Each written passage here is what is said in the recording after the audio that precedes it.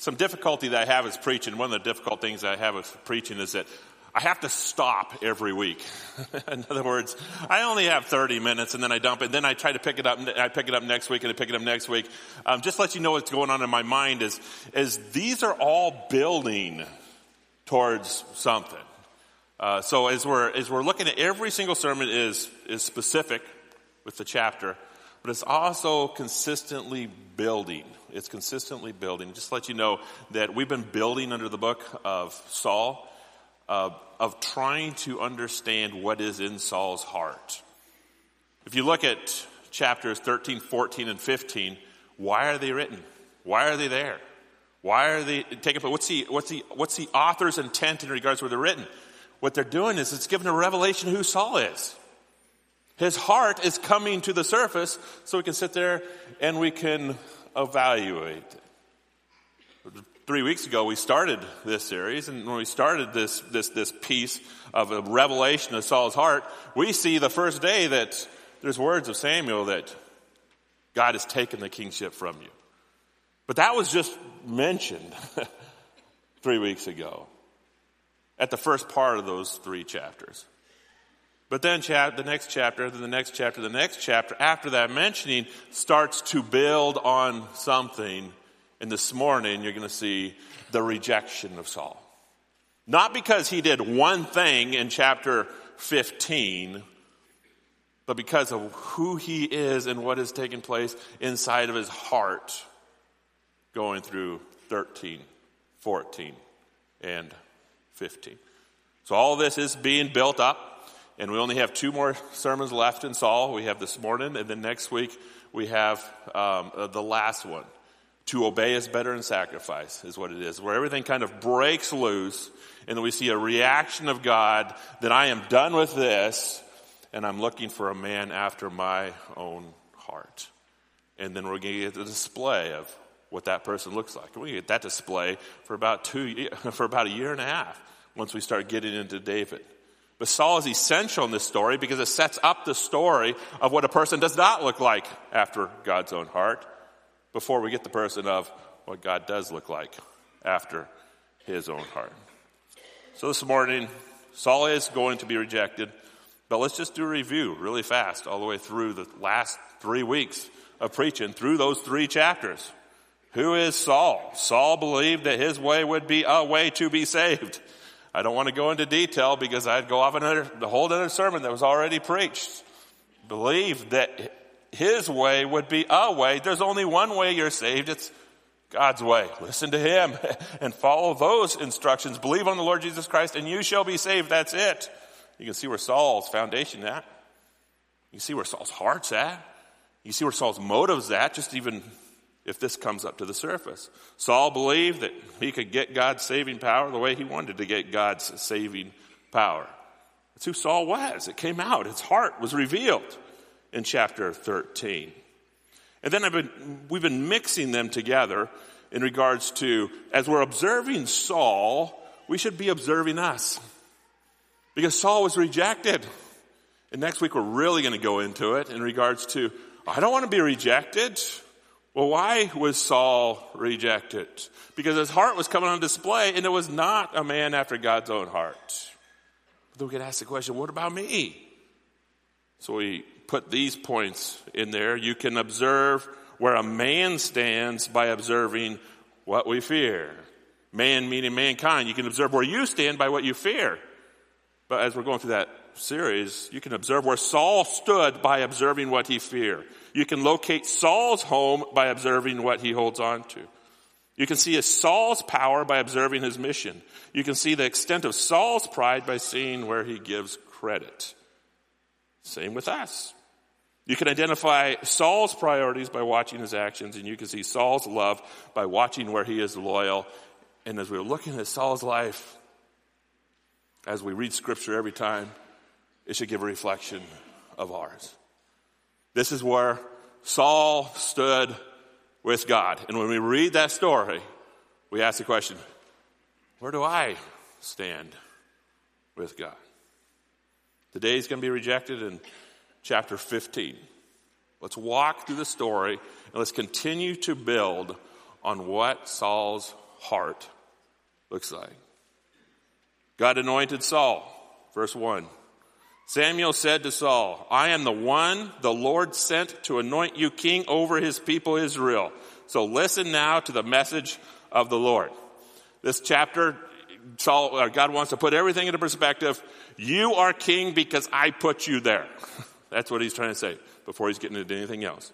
You are a king, and you are in that position because I put you there, and I put you there for a purpose. I put you there for a reason. That purpose is not you, and the reason is not you. The reason's mine. That's what this verse is telling us. Before we even walk into the chapter, God has taken the scene. You exist for a reason. You exist for a purpose. You are the king in a position, but that position is not your position. It's my position for the purpose that I want to accomplish through you. God wants to make it very clear before this story continues to unfold. God instructs Saul to do the work he anointed him to do. And what is that work? This is what the Lord Almighty says. I will punish the Amalekites for what they did to Israel when they waylaid them as they came up from Egypt. Now go, attack the Amalekites, totally destroy everything that belongs to them. Do not spare them, but put them to death. Put to death men and women, children and infants, cattle, sheep, camels, and donkeys. Now, when you look at this, you look at Amalekites and you ask the question, well, who are the Amalekites? Amalek was the son of Esau. And then his descendants was the Amalekites. These were the people. They were the first people known to attack the Israelites. And then they just never stopped attacking them.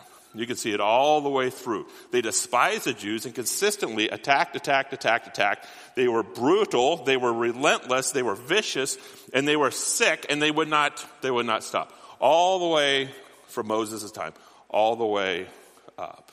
They committed genocides, they committed atrocities, they were martyrs, they were vicious individuals. So vicious that God even told Moses a prophecy in Exodus 17 that one day they're just gonna be gone. I'm just taking them out. And this is found in 14. Then the Lord said to Moses, this is years before this story of Saul, write this on a scroll as something to be remembered, and make sure that Joshua hears it, because I will completely blot out the memory of Amalek from under heaven. So there's a prophecy that's already taken place. God says one day they will be taken care of. And there will be a king, and one day I'll ask the king to take care of him. And that king is Saul. So God sent Saul to complete the mission of justice to the Amalekites.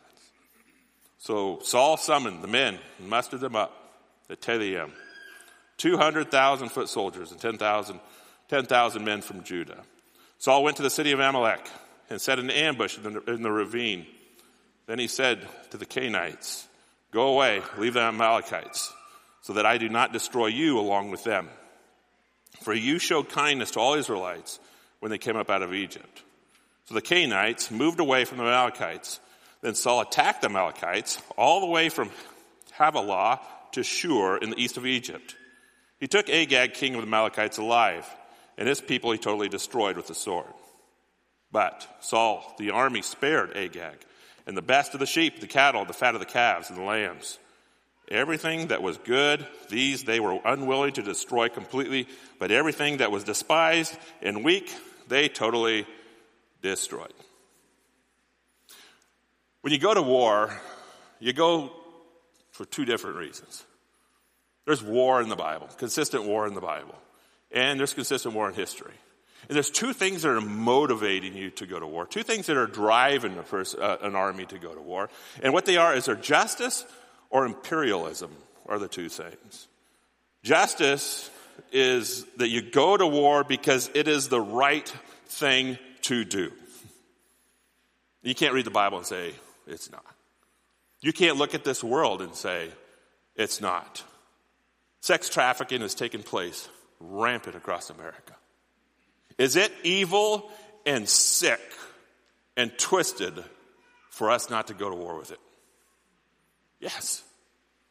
Would it be the wrong thing for us to ignore it? The answer is is yes. We must go to war. And the reason why we must go to war with the sex trafficking that has taken place is because victims are being used and being destroyed in this sinful world that we live in. And God is a God of justice, and he calls the church to go to war with it. He calls our country to go to war with it. He calls our government to go to war with it for the purpose of getting rid of it, for the purpose of justice. World War II, you see it in history.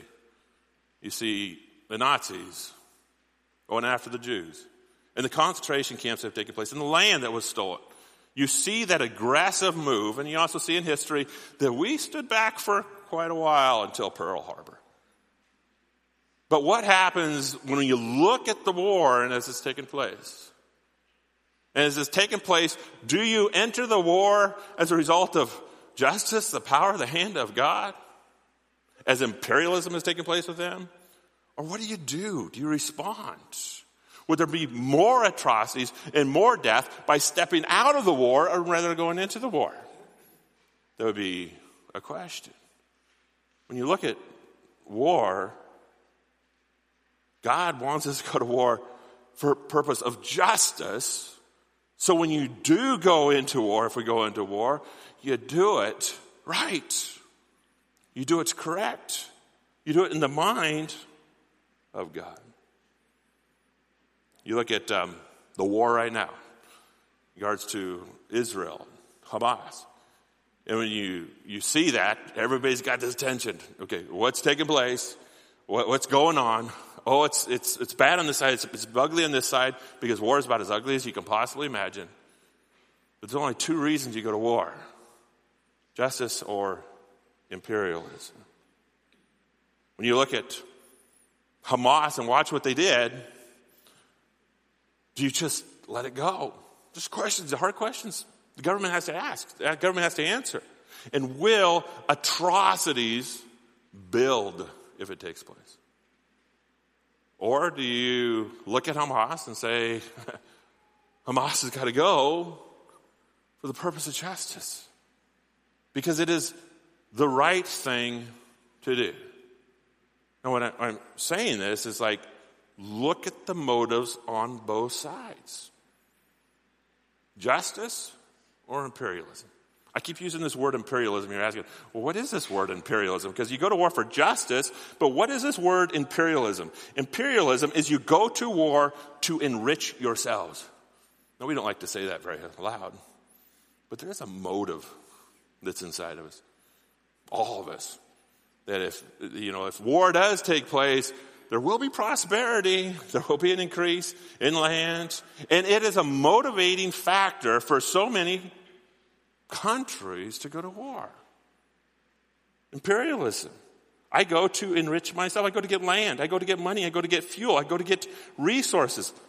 I go to get slaves. 2, justice. I go to war for justice, or I go for imperialism. 2 different motives that are taking place inside of every country that has gone to war.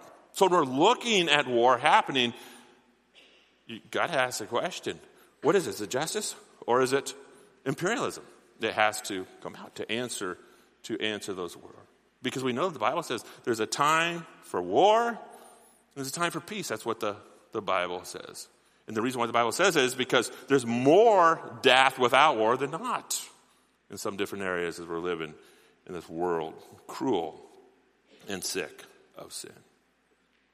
So we'll ask you the question, is Saul going into this war for the purpose of justice? What God told you to do is, I want to commit justice, give justice to the Amalekites? Or is he going in for imperialism for the purpose of enriching himself?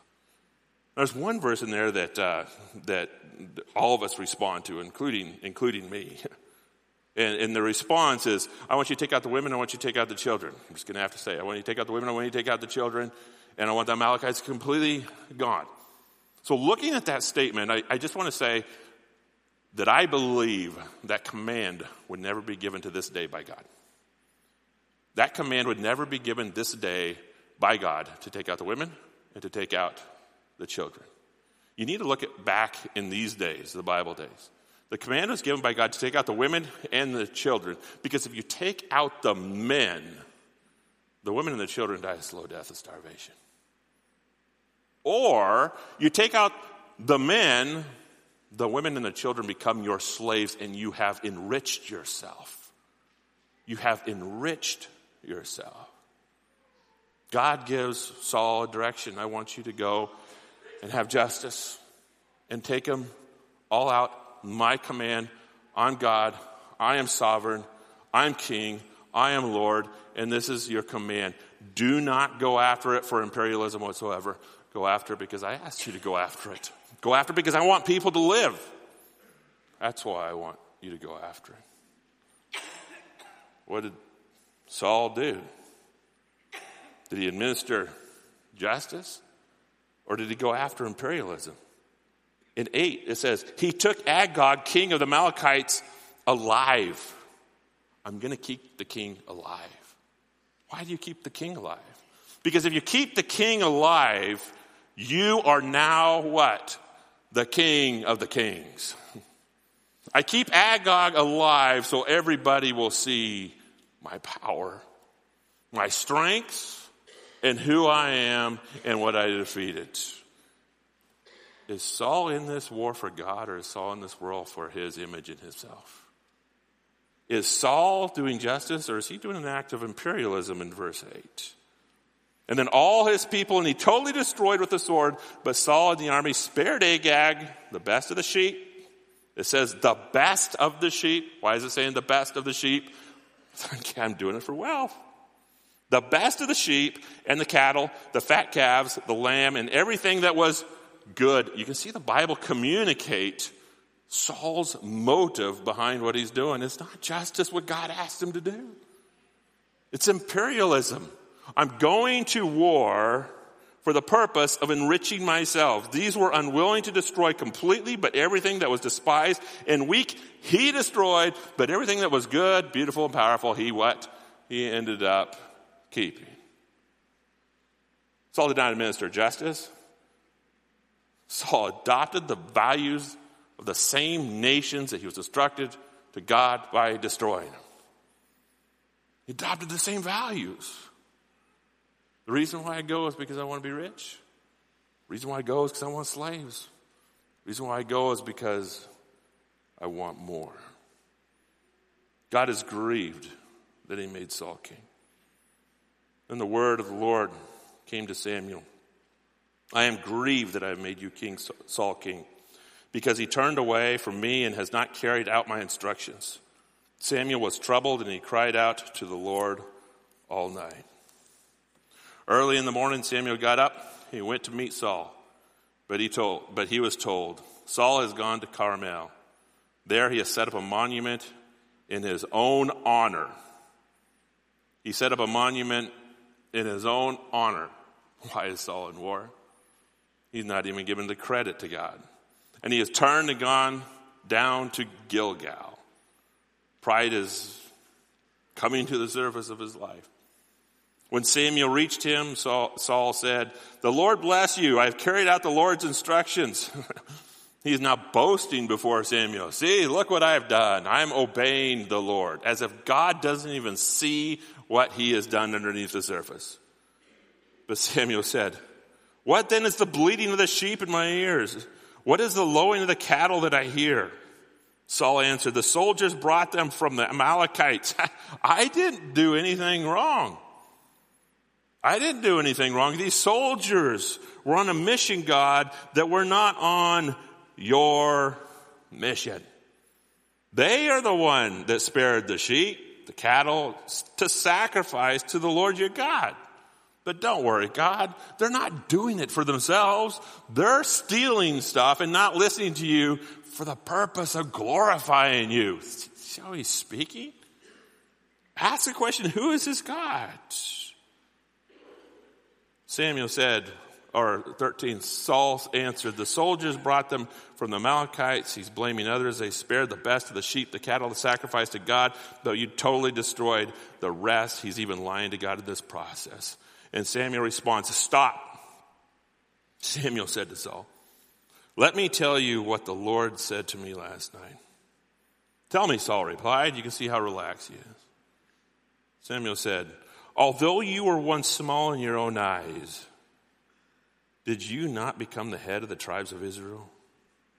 The Lord is the one who anointed you king over Israel for his purpose, for his mission, for his glory, for his power, for his name's sake, not yours. And he sent you on a mission, saying, go and completely destroy the wicked people, the Amalekites. Make war on them until you have wiped them out. Why did you not obey the Lord? Why did you not pounce? Why did you pounce and plunder and do evil in the eyes of the Lord? Why did you adapt the mission of the person you're supposed to conquer? Why did you adapt the morals of the mission of the person you're supposed to conquer? Look at verse 17. Saul made a monument. I'm sorry, it's not verse 17, it's verse 12. Saul made a monument for himself. The war was about him. The glory is about him and the mission was about him. Verse 17, although you were once small in your own eyes, Saul, I, God, made you big. What's he saying? You were once small in your own eyes. The Lord made you great. Why do you continue to make yourself great in the position that I placed you there in the first place? Who's your God, Saul? Who's your God? What is your heart anchored to, Saul? Saul was rejected as king in verse 20. But I did obey the Lord, Saul said. I went on a mission the Lord has assigned me. I completely destroyed the Amalekites, and I brought back Agag, their king. The soldiers took sheep and cattle again from the plunder, the best of what was devoted to God, in order to sacrifice them to the Lord, your God, at Gilgal. It brings up again, God, we're doing this all for you. We kept all the money for you. We kept all the wealth for you. We kept all the power for you. It's not correct. They're keeping it for themselves as they're consistently lying to God. Samuel replied, does the Lord delight in burnt offerings and sacrifices as much as obeying the voice of the Lord? To obey is better than sacrifice, and to heed is better than the fat of rams. For rebellion is like the sin of divination, and the arrogance like the evil of idolatry. Because you have rejected the word of the Lord, he has rejected you as king. Next week, we're going to only have 2 verses. We're going to do verse 22 and verse 23. So I'm not going to spend a lot of time on it here. But I do want to bring up a couple words. Sin of divination. What is divination? Divination is to be inspired by a god. Is to be inspired by a god, small g. The rebellion is like the sin. If you rebel, you are being inspired by a god, little G, not big G, not King of Kings, not Lord of Lords. You're being inspired by a God. What is his God? What is his God? Is it money? Is it power? Is it him? Is it position?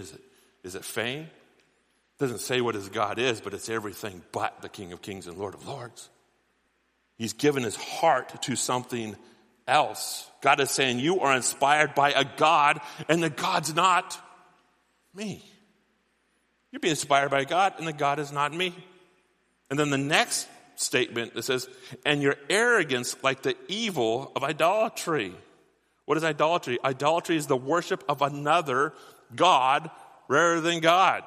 And it says, your pride and arrogance is making a statement that you are laying homage, glory, power, and beauty to somebody else besides me. It's all your heart's off. You have another king. You have another Lord. You have another master. You have another ruler. It's not me. So Saul makes an apology. And Saul said to Samuel, I have sinned. I have violated the Lord's command and your instructions. Now we look at that and say, boy, what a humble guy. He's asking for an apology. But let me ask you a question. Who's he asking an apology from? He's asking to be pardoned. But who is he asking to be pardoned from? Look at it again. Then Saul said to who? Samuel. We're going to go to another person. This is going to be next year, King David, and he sins. And when he sins, he comes into confession. He says, to God and God alone have I committed my sin. Well, he hadn't even addressed God. Then Saul said to Samuel, I have sinned, Samuel. I have violated the Lord's commandments and instructions. And then he gives the reason why. And the reason why is because I was afraid of the people. And so I gave in to them. He gives his confession to Samuel. And the reason why his confession is because I'm afraid of the people, meaning, just to reword that, the people are my Lord. The people are what I live for. The people are what I need to impress. As Christians, we are supposed to have an audience of one. And who is it? God. Not an audience of all the people. Here, we're not looking at an audience of one. Saul's not looking at an audience of one. He's looking at an audience of all the people. And I was not going to please the people if I did what you want, God. Therefore, I got to choose. Which one's my Lord? I was afraid of the people. He continues. Now I beg you, forgive my sin and come back with me so that I may worship the Lord. I beg you, Samuel, forgive my sin and come back with me so that I may worship the Lord. But Samuel said to him, I will not go back with you. You have rejected the word of the Lord, and the Lord has rejected you as king of Israel. As Samuel turned to leave, Saul caught a hold of his hem of his robe, and it tore. Samuel said to him, the Lord has torn the kingdom of Israel from you today, and has given it to the one of your neighbors, to one better than you. He who has the glory of Israel does not lie or change his mind, for he is not a man that you should change his mind. Saul then backpedals. Saul replied, I have sinned, but please honor me before the elders of my people and before Israel. His confession comes out again. I have sinned, but please don't make me look bad, Samuel. Where's this king? Where's this God? I have sinned, but please don't make me look bad inside of the people that I'm supposed to be ruler of, because if they look at me as somebody that looks bad, then my image is not going to be as strong as it needs to be. Come back with me so that I may worship the Lord. So Samuel went back with Saul, and Saul worshiped the Lord. Then Samuel said, bring me Agag, the king of the Amalekites. Agag came to him and confidently thinking, surely the bitterness of death has passed. But Samuel said, as your sword has made women childless, so will your mother be childless among the women. And Samuel put Agag to death before the Lord at Gilgal. Then Samuel left for Ramah. But Saul went up to his home in Gibeah of Saul until the day of Samuel died. He did not go to see Saul again. Though Samuel mourned for him, the Lord was grieved that he had made Saul king over Israel. When you look into this chapter, a lot is going on. But as we're seeing this, a lot is going on, I just want to define a couple words. Let's define the word God. What does the word God mean? It means supreme king. What does the king mean? It means ruler. What does the word Lord mean? It means master. God is the King of kings and Lord of lords. The one who left heaven, came to earth and lived a perfect life, a life that we could not live, and went to die the death that we should have died for the purpose of us being saved. He was buried and rose again 3 days later. And we look at him as believers, as our King of kings and our Lord of lords, as our God. The supreme ruler, he's a king. The complete ruler, he's a Lord. And complete master. When we believe in the Lord Jesus Christ, we are then what? Saved under his beautiful authority. Saved under his beautiful grace. Adopted into the family where you have a new king, you have a new master, and you have a new Lord. And it is what carries you, it is what drives you, it is what sends you, what Christ has done for us as we adopted him as King of Kings and Lord of Lords. But as we're looking at this old story in the Old Testament, you see Saul's heart arise. It's not embracing God. It's embracing something else. Number one, you can weigh Saul's strength by evaluating his self-control. asking the question to us as well. You can weigh my strength by evaluating my self-control.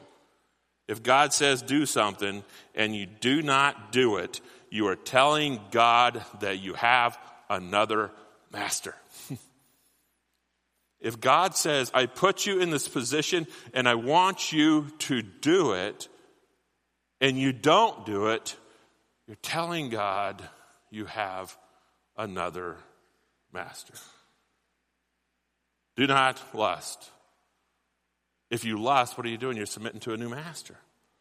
You're submitting to a new king. You're submitting to a new Lord. This is what I'm going to give myself to, is that. Do not have greed. Do not have malice. Do not have hate. Do not have sexual sin. All these things God is saying, I'm the king. I'm God. I'm your ruler. I'm Lord. I'm your master. And I want absolutely what is best for you. And then all of a sudden we live life. And as we live life, we can do the same thing we're doing as Saul. We can evaluate our heart come to the surface to see who our master really is. To see who our king really is. Saul's master came alive in 1 Samuel verse 9. But Saul and his army spared Agag and the best of the sheep and the cattle, the fat of the calves and the lamb and everything that was good. Who's his master in that passage? His master's money, his master's wealth, his master's greed, his master's power, his master is fame. He is being ruled because we're all being ruled, but he's not being ruled by the King of Kings and Lord of Lords. Being ruled by another God. We'll talk more about that next week. But he's being ruled by another God. So as we're evaluating Saul, what should we do about it? Letter A, be a person of power, have self-control, meaning don't let anything else master you but God. Fight anything that chooses to master you, because everything on this planet is going to master you and want to master you. But if Scripture says it, let God do it and not anything else. What does a powerful person look like according to the Bible? Those who can control his tongue. That's what a powerful person looks like. What does a powerful person look like in the Bible? Those who can control his anger, their anger. That's what power looks like. It's called self-control. Those who can control their greed, those who can control their lust, those that control their pride. That's what power looks like in Scripture. We see that Saul did not have it. Number 2, you can observe a man, Saul's Lord, by watching who he worships. Worship show adoration. Adore is the word of looking at adoration. The one you adore, you give the glory to, you give your energy to, you give your time to, you give your passion to, you give just about everything to the one that you adore, and we all adore something. God wants the seat. God wants the seat. He did not have Saul's seat. Saul has gone to Carmel. There he set up a monument in his own honor and has turned and gone down to Gilgal. Who did he adore? Worshiping one person, and this person is himself. This is the one that I lay my life down for. This is the one I do things for. This is the one that I commit things for. Do it for me. Do not fall in that trap. Don't let anything lord over you. Worship God alone. Worship money and you'll never feel like you have enough. Worship appearance and your body will always feel ugly. Worship power and you will always feel weak. Worship intelligence and you will always feel dumb. And the reason why is because what we worship is identifying ourselves for who we are. That's why we worship them. That's why we worship them. So when we're worshiping money, we're trying to identify ourselves who we are. But the problem is that what if you go bankrupt? Then you just lost yourself. If you worship your intellect, what if your mind goes, which we're all going to get old and our minds are going to go? You just lost yourself. What if you worship your appearance and make that the thing that you lay homage to? If you lose your appearance, who goes? you go with it. God wants a seat of the center of worship for a reason. Is because when you lose everything, which everybody in this room will, including me, and it is the day I die, you still have something. You still have him. That's why he's demanding worship. He says, this is who you are. You are a child of God. And therefore, if you have everything, you still got the most golden thing, which is being the child of God. But if you have nothing, you still have the most golden thing you could possibly ever have, and that is being a child of God. That's why we get the commandment. Do not let anything lord over you. Worship God alone. Number 3, you can see what is in Saul's heart by watching his motives. You can see what is in your heart by watching your motives. But we see Saul's heart on display in verse 30. Saul replied, I have sinned, but please honor me before the elders of my people, before Israel. I'm going to confess that I did something wrong, but there's a motive. The motive is that I need to be honored. Come back with me so that I may worship the Lord. 1 Samuel 15:22, but Samuel replied, does the Lord delight in burnt offerings and sacrifices as much as obeying the voice of the Lord? To obey is better than sacrifice, and heat is better than the fat of rams. For rebellion is like the sin of divination, and arrogance is evil, like the evil of idolatry. Letter A. The answer to the question of why you do what you do is more important to God than doing it. We're going to talk about that a lot next week. In fact, that's going to be the drive of the sermon next week, so I'm not going to go into it. But you love because you've been loved. You give because you've been given. And you lay down your life because Christ has laid down your life for us. That should be our motive in everything. Number 4, you can observe the formation of Saul's will by understanding what he follows. Let's watch Samuel's confession. Here's Samuel's confession in verse 20. But I did obey the Lord, Saul said. I went on the mission the Lord has assigned me to do. Let me reword that. Look at what I've done for you. Does my good outweigh the bad? That's what that says. That's what we say often in our confession. God, doesn't my good outweigh the bad? Look what I have done for you. It's not obedience. Look at the other verse in this confession. The soldiers took sheep and cattle from the plunder. Let me reword that. Everyone else is doing it. How come I can't do it? Next confession. They spared the best of the sheep and the cattle to sacrifice the Lord your God.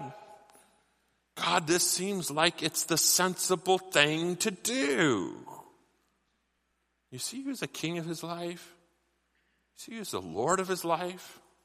It's coming out, even in the process of his confession. It's not a confession like Paul. Paul says, why do I do what I don't want to do and I don't do what I need to do? Oh, wretched man I am. But thanks be to God, our Lord Jesus Christ. He's my king as a result of what he's done for me. Next confession. Soldiers took sheep and cattle from the plunder, the best of what was devoted to God, in order to sacrifice them to the Lord your God at Gilgal. God, I did it for you. I know it wasn't the right thing to do, and I know it's not the thing that you told me to do, but relax a little bit, God. I was doing it all for you. Letter A. Following anything in contradiction to God's will is the wrong will.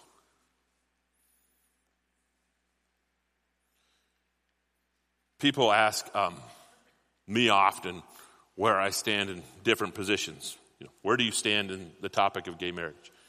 Where do you stand in the topic of abortion? And my answer to all that is I stand where God stands. That's my answer. What does the Bible say about it? If God says it, that's where I stand. And that's where all of us should be. I stand where God stands. Therefore, what does God say? Because I personally am in a position that God puts me in. You personally are in a position that God has put you in. You personally have not been created for your will. You personally have been created for the will of God. Your purpose, your mission, your drive, your direction is not supposed to be yours. It's supposed to be God's. So when we look at the Word of God and that God says, do this, we don't have to question it. We don't have to get the government to change its laws so it will fit with us. We don't have to even argue with it. All we have to do is mold to it. Just mold to it. God, you said it. Therefore, I'm going to do it. God said to Saul, I put you in this position for a purpose. Through the purpose I put you into the position for. And if you're going to do it, you need to listen to me. You need to listen to me. Don't listen to your own heart. Oh, by all means, don't listen to your own heart. Don't listen to your own desires. By all means, don't listen to your own desires. Just listen to me. And Saul did not. Do we? God, we look at Saul's story, and it is a sad story. But we thank you that we have it today. Because in it, God, we see what's important to you. In this story, God, we see what's important to you. Your word, your will, your direction, your position, your power, your glory.